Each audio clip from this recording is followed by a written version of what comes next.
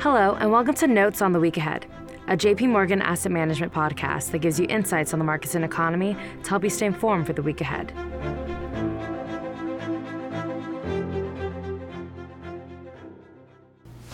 Hello, this is David Kelly. I'm Chief Strategist here at JP Morgan Funds. Today is May 16th, 2022. Last Wednesday, the Treasury Department announced a record monthly budget surplus for April of $308.2 billion. The report elicited no noticeable market reaction as investors continue to fret about high inflation today and slowing growth in the months ahead. However, a Federal Reserve recognition of the economic implications of a fast-falling budget deficit could hold the key to recovery in recently battered stock and bond markets. The April surplus suggests a huge decline in the budget deficit for the fiscal year as a whole. Moreover, with the current razor-thin Democratic majority in Congress likely to be followed by divided government after the midterm elections, further fiscal stimulus looks unlikely, paving the way for further deficit reduction in fiscal 2023. This rapidly falling deficit should ease the worries of those who fear a near-term fiscal crisis. Fiscal drag also looks like a potent inflation antidote. However, it does increase the risk of a 2023 recession, given additional economic braking power from monetary tightening and a high dollar.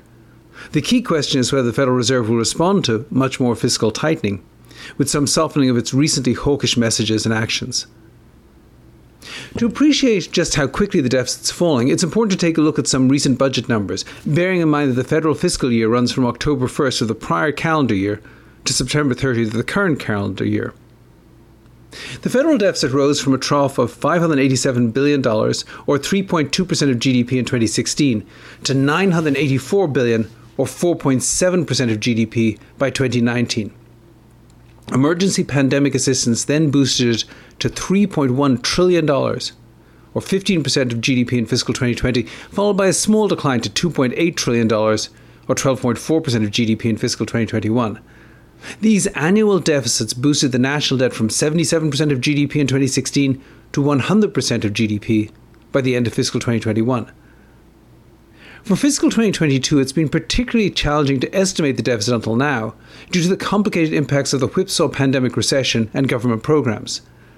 This uncertainty was always going to be concentrated into April of the current year, as the government paid out refunds and received annual payments on taxes for 2021. However, with April data in hand, it should be easier to project the rest of the year. On May 25th, the Congressional Budget Office will be releasing their fiscal projections for the next decade and should provide a pretty accurate forecast for this year and next. However, as a rough back-of-the-envelope calculation, we assume that both revenues and outlays over the next 5 months will be up 17.5% from 2019 levels, that is to say roughly in line with the growth in nominal GDP over the same period, adjusting for the impact of some month-end days falling on weekends. This calculation suggests a budget deficit of roughly $830 billion for fiscal 2022, or just 3.4% of GDP.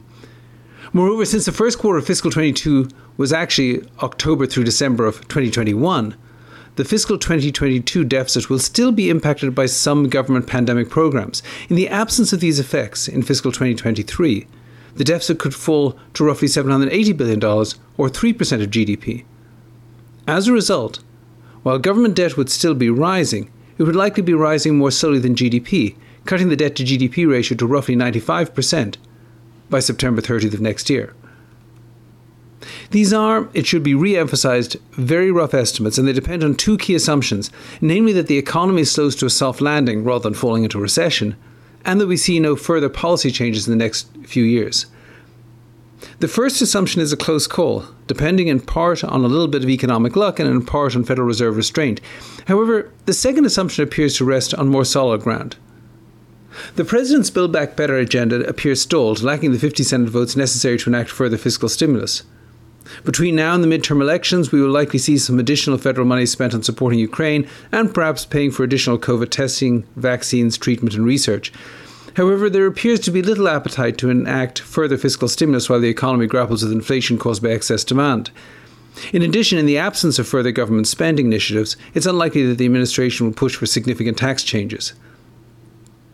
Historically, the vast majority of midterm elections have resulted in losses for the president's party. And given the Democrats' narrow majorities in both the House and Senate, it's likely that Republicans will take one or both houses of Congress in November. If this transpires, we are also likely to see very little policy change over the next 2 years.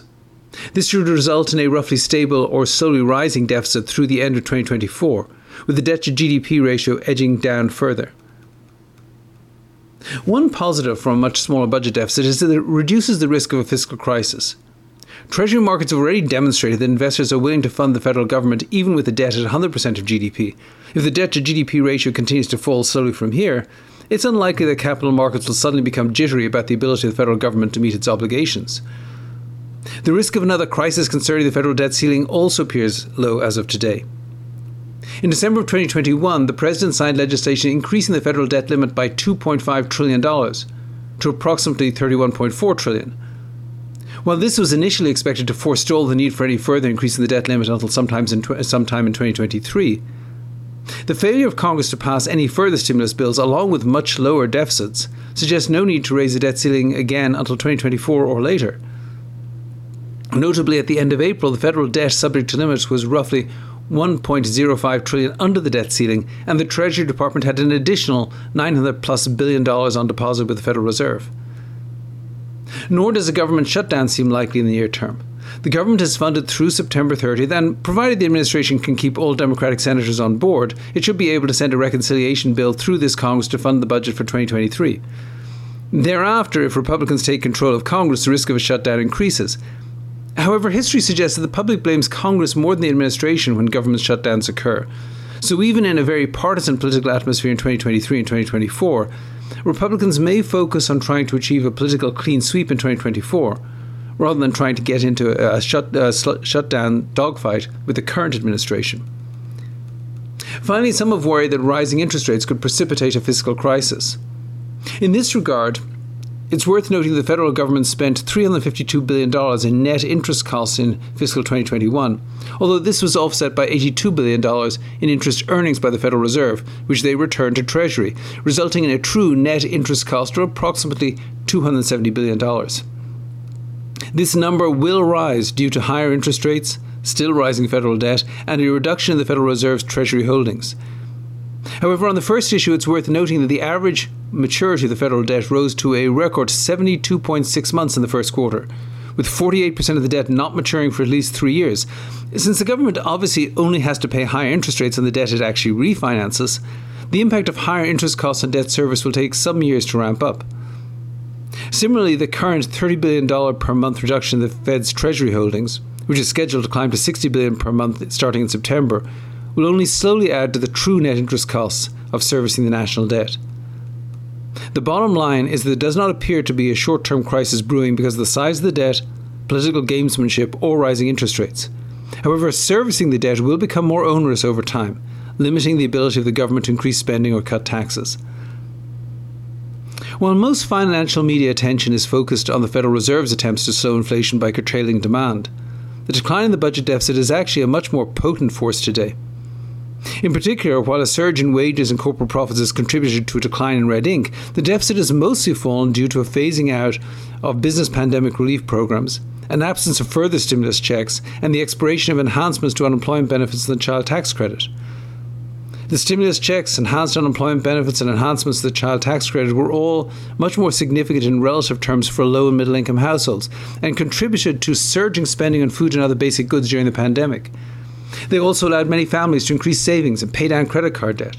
Total consumer credit actually fell by 0.3%, or by 0.3% in 2020, and while the personal savings rate soared to 16.6% from 7.6% in 2019.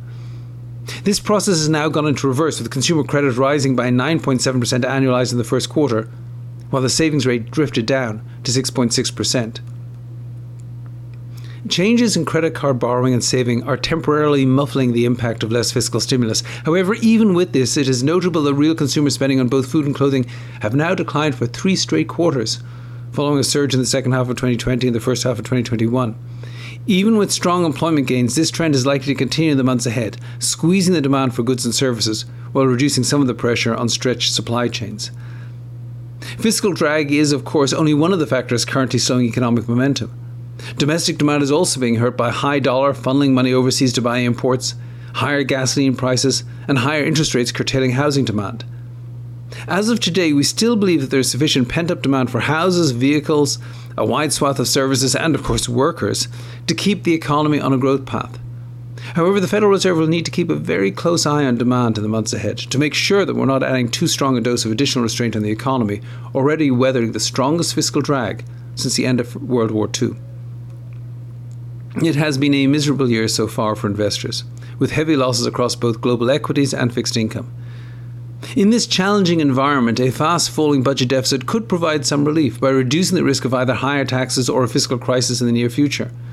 However, it could be even more helpful if the Federal Reserve recognises how much fiscal drag is reducing demand in the economy today and can contribute to lower inflation tomorrow. If the Fed does so, and consequently slows its own aggressive moves to tighten policy, it will increase the likelihood of a soft landing for the economy and a rebound for financial markets in the rest of 2022 and beyond. Well, that's it for this week. Please tune in again next week. And if you have any questions in the meantime, please reach out to your JP Morgan representative. This content is intended for information only based on assumptions and current market conditions and are subject to change. No warranty of accuracy is given. This content does not contain sufficient information to support investment decisions. It is not to be construed as research, legal, regulatory, tax, accounting, or investment advice. Investments involve risks. Investors should seek professional advice or make an independent evaluation before investing. The value of investments and the income from them may fluctuate, including loss of capital. Past performance and yield are not indicative of current or future results. Forecasts and estimates may or may not come to pass. JP Morgan Asset Management is the asset management business of JP Morgan Chase & Company and its affiliates worldwide.